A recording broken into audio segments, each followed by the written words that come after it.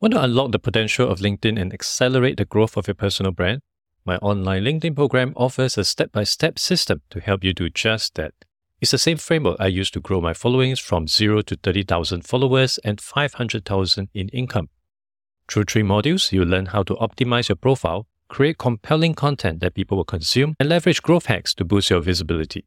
The course is concise, easy to follow, and highly practical, with each module distilling hundreds of hours of research, experimentation, and first-hand experience. By completing this program, you'll gain the knowledge and tools you need to drive traffic to your profile, increase your top-of-mind awareness, and grow your connections.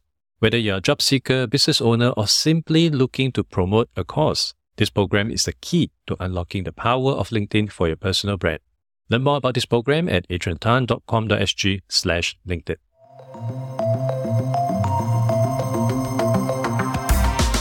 Hello everyone and welcome to another episode of The Adrian Tan Show. On this podcast, I speak with entrepreneurs, HR leaders and coaches who have a great impact on the future of work. I hope to distill their life lessons so that the rest of us can learn from their best practices. Today we'll be discussing the findings of People at Work 2022 survey brought to you by ADP. And this is specifically with regards to Singapore employees and the impact of pandemic on their work-related stress. According to the survey, which was conducted among a diverse range of employees across Singapore, the top 3 sources of stress were increased responsibilities, job security, and the length of the workday.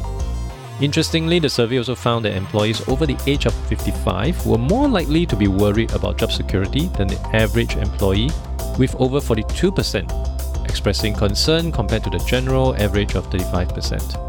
This suggests that the pandemic has had a significant impact on the employment prospect of older This suggests that the pandemic has had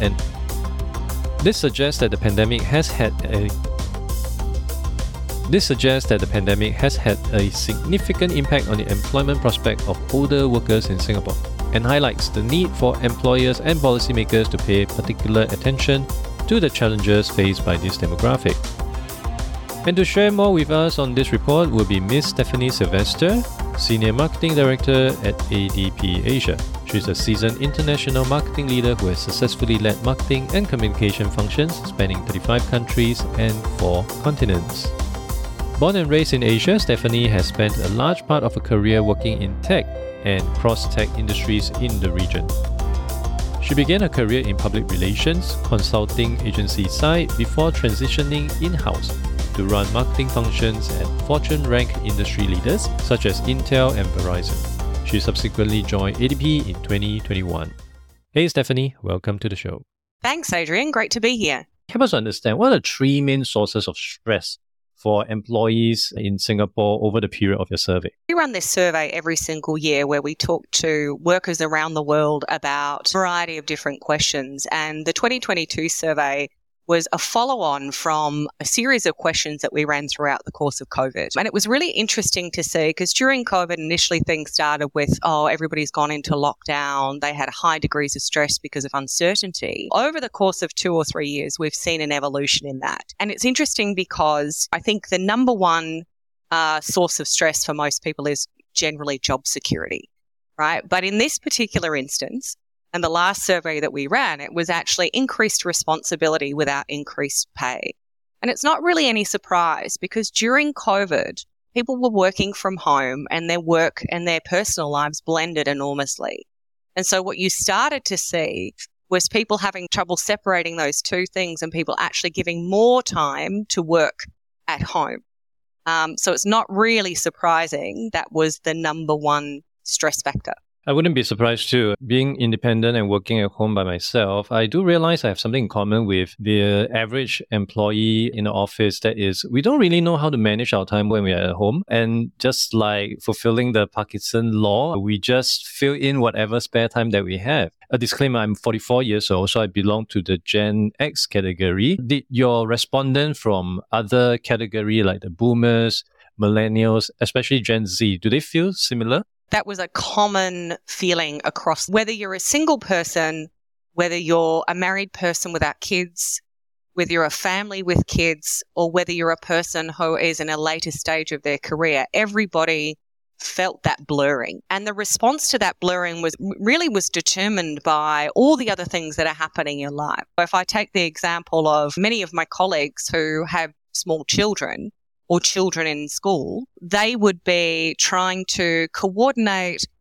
breakfast, lunch and dinner while their kids were trying to take lessons online, while they were trying to do conference calls, and there might be a dog or a cat interrupting them walking across the screen. The kids would come up in the middle, and then mum or dad might actually have to excuse me for a minute and run off and go and attend to the children, especially if they didn't have extended family at home who were able to help.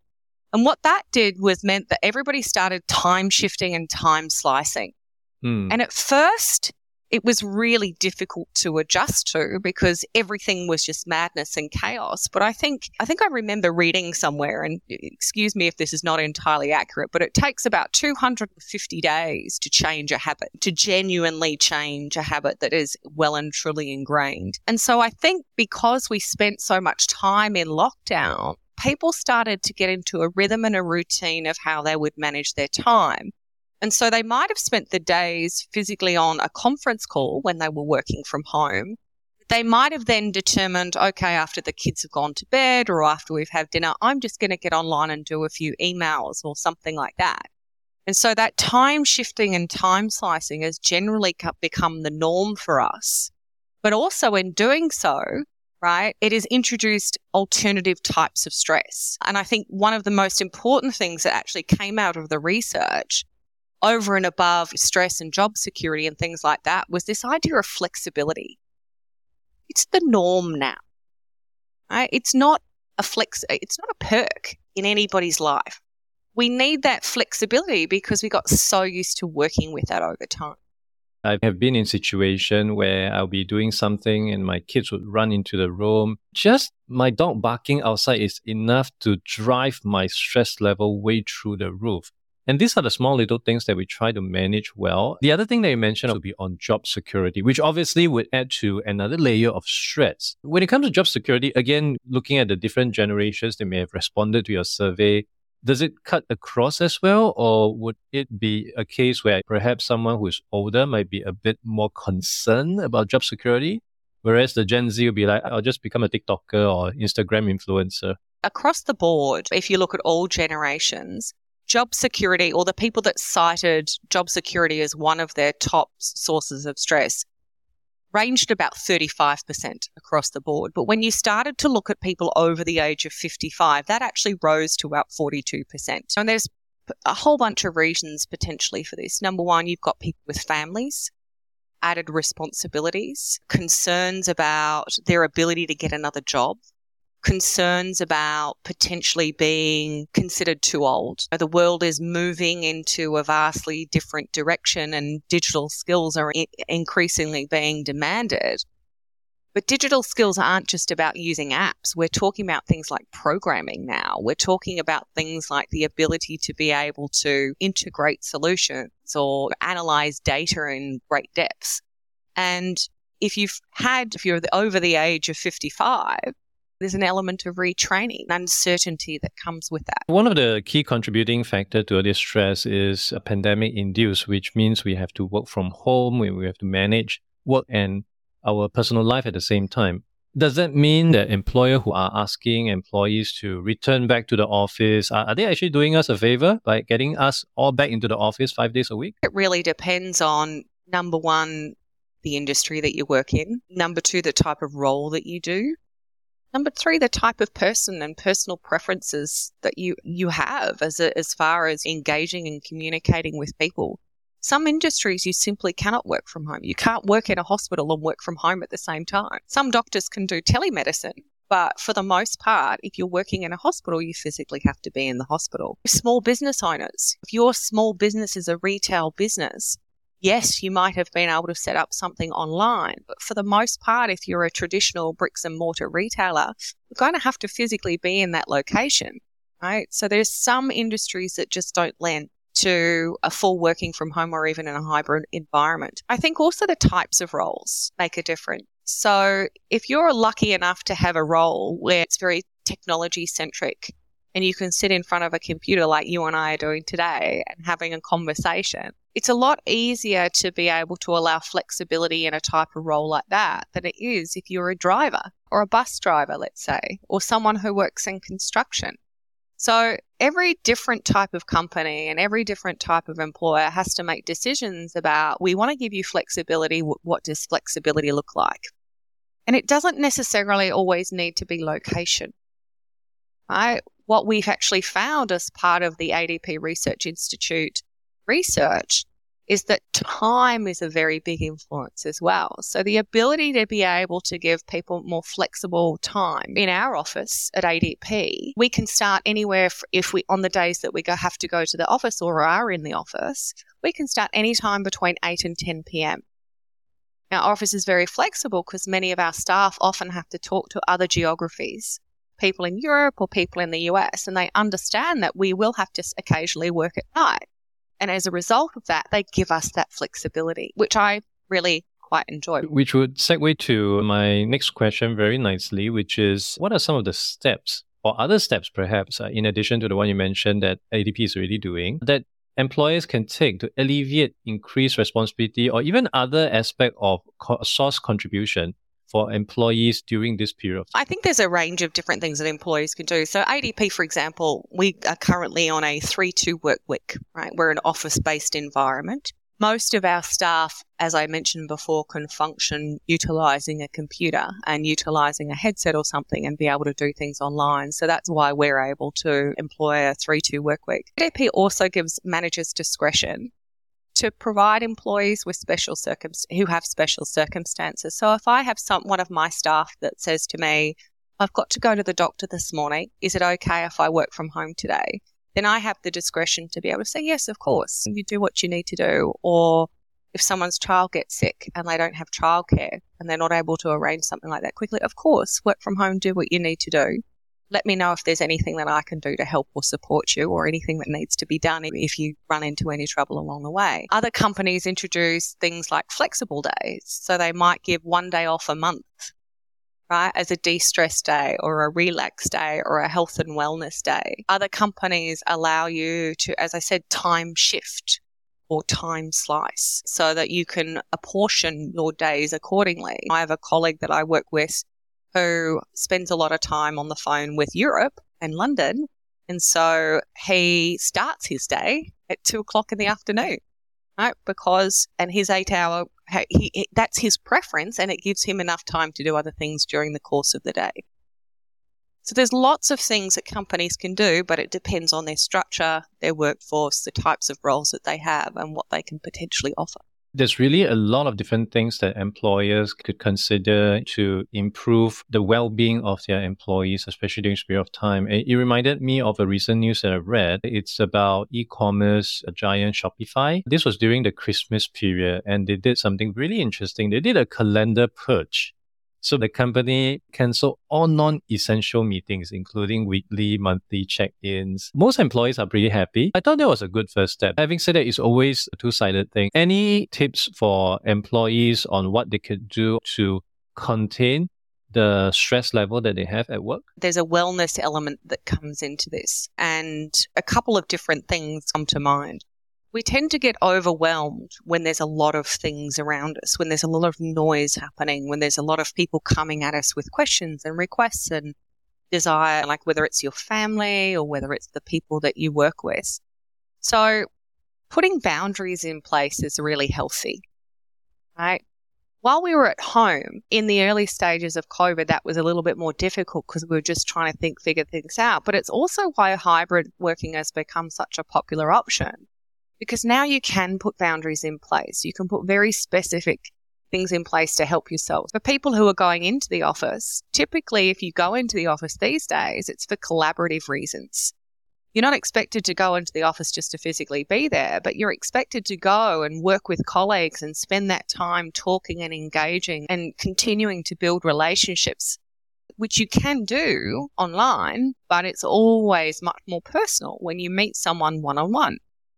So the act of physically leaving your home, taking transport to the office and spending that time with those people is a form of boundary. Making sure that you give yourself a time that you're going to leave and sticking to it. You can do that at home. or you can do that in the office. Giving yourself specific times. I have a colleague, and the one thing that he does is every single lunch, he doesn't necessarily spend a ton of time eating, but he goes out for a walk because that helps him clear his head.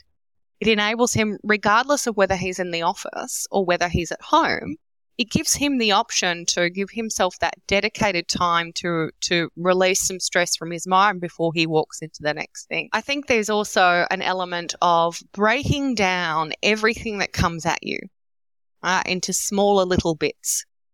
Because we can't cope with life when there's a tsunami, but we can cope with life in drips or raindrops, right? Let's look at this thing first, and then we'll take care of the next thing. If you are constantly looking at that great big wave of water that's about to come and hit you, that's when you tend to feel overwhelmed. And I think that one of the simplest things we need to do in our lives is break it down to the basics, add some boundaries, and then be disciplined with ourselves. And that's where people tend to find it a little harder. Do you think company can do a better job in educating employees about all these preventive measures? I've seen many instances where employer would say, oh, we're going to have yoga session, you can talk to therapists, etc., etc. But all this seems to be very reactive. What you mentioned about breaking things down, having compartmentalized them, going for a walk, maybe doing things in a different manner. I don't really see many companies guiding or coaching their employees on how to work better or how to do work in a more efficient manner. Is this something that companies are struggling with, or is there some other reason why companies are not really focusing so much on that? A lot of companies are, but everybody has different needs. And so when you work in an HR role, for example, you're trying to be able to give as many options to the variety of people that you're working with as possible. And you can't 100% satisfy everybody all of the time because our lives go up and down and we have peaks and troughs and things happen. I personally feel that forward-thinking companies put structures in place. And there's examples that I can think of at ADP where, for a while there, we would get a notification at 6 p.m. at the end of the day, and it would say, do you really need to be logged in? So that was a really lovely reminder to say, you don't have to be online right now. You don't have to do this meeting. We would get little notes or internal communications that would say, have a lovely weekend. Drop everything, spend time with your family. We would get notifications of opportunities. So we're going to have a lunch today. Come and join us. Take 2 hours off and spend time with your colleagues. Little things like that. All of those things help. But I also think that there is a big onus on people, right? Because people help people. Companies are corporate structure, but managers, the people who are managing their people, need to know their staff. They need to know what motivates them. They need to know what causes them stress. Right? They need to know the things that are most important in their lives, and then they need to help manage around that. That's why a really good manager is also generally a really good coach and can provide them with recommendations that are meaningful in their life. As opposed to just providing a structure or a program around that, it's really the manager that brings those structures and those programs to life and really helps bring them to employees who are experiencing those things. Right now, what we are looking at in the world is a lot of layoffs. This might trickle down into the rest of the economy as well. With that sense of uncertainty, do you think employees or employers may approach all this very differently? Yeah, certainly. But I would also be cautious as to not give excessive attention to tech alone because there are many other industries in the world, right? And during COVID, tech went on a massive hiring spree, hiring all these people because there was a massive explosion in digitization. And now what we're seeing is the pendulum swing back and the readjustment happening. But there are plenty of other industries that are still relatively healthy, that are still healthy, that are still actually continuing to grow into. I think there's a little bit of an economic uncertainty that's stemming from things in the world. Are we going into recession? Are we not going into recession? Things that are happening in China, because China's the closest it's been to recession for a very long time. That has a massive impact on those of us who live in Asia. So there's lots of news about tech, right? But tech actually only employs a very small portion of the world's population. It's a higher percentage in Singapore than it necessarily is in other parts of the world. But I still think that there are many other areas and many other different types of companies that are still offering plenty of opportunities beyond the great big giants. And I would look for those. For anybody that is experiencing tech layoffs, and I got a note from a friend of mine this morning saying, oh, happened to me. So I know many people that this has happened to, and it's really quite heartbreaking when it does happen, and it's very hard not to take it personally. But the one thing about Singapore is it's resilient, really resilient. And I think there will always be opportunities that come back. And while there are cycles where there have been layoffs occurring, in 6 months it could be booming again. What we're trying to do is ride out an uncertain economy. And so the best thing you can do is look for roles that offer continuity and consistency, and perhaps in slightly more stable industries. I'm certain the tourism and hospitality industry is doing fantastic right now with more and more borders opening. I highly agree. Tech is just one small portion of the pie. Although by virtue of them always appearing in the news, it seems to give the impression that it's only tech and nothing else. But I'm sure that we all know that there are a lot more industries out there, and that hopefully would help to cushion the amount of negativity or the kind of impact that what the tech companies are bringing out to us right now. And hopefully with that, it will also alleviate the kind of stress that people have in the job market and also on their own jobs. So thank you so much for coming on to the show today, Stephanie, to share the findings of the People at Work 2022 survey by ADP. For people who is keen to learn more about yourself as well as the survey, where can they go to? I would suggest they go to sg.adp.com. Awesome. I will put this into the show notes. Once again, thank you, Stephanie, for coming on to the show. Thanks for having me, Adrian. Have a great rest of the week. Thank you for listening to the podcast. You can refer to the show notes for links to more information about our guests and their businesses. If you enjoyed this podcast, it would be helpful to give a review on iTunes or follow me on Spotify. If you're using Overcast, please hit the star button under the episode. That will help get this episode and podcast out to more people who may find it useful. I'll see you in the next episode of The Adrian Tan Show.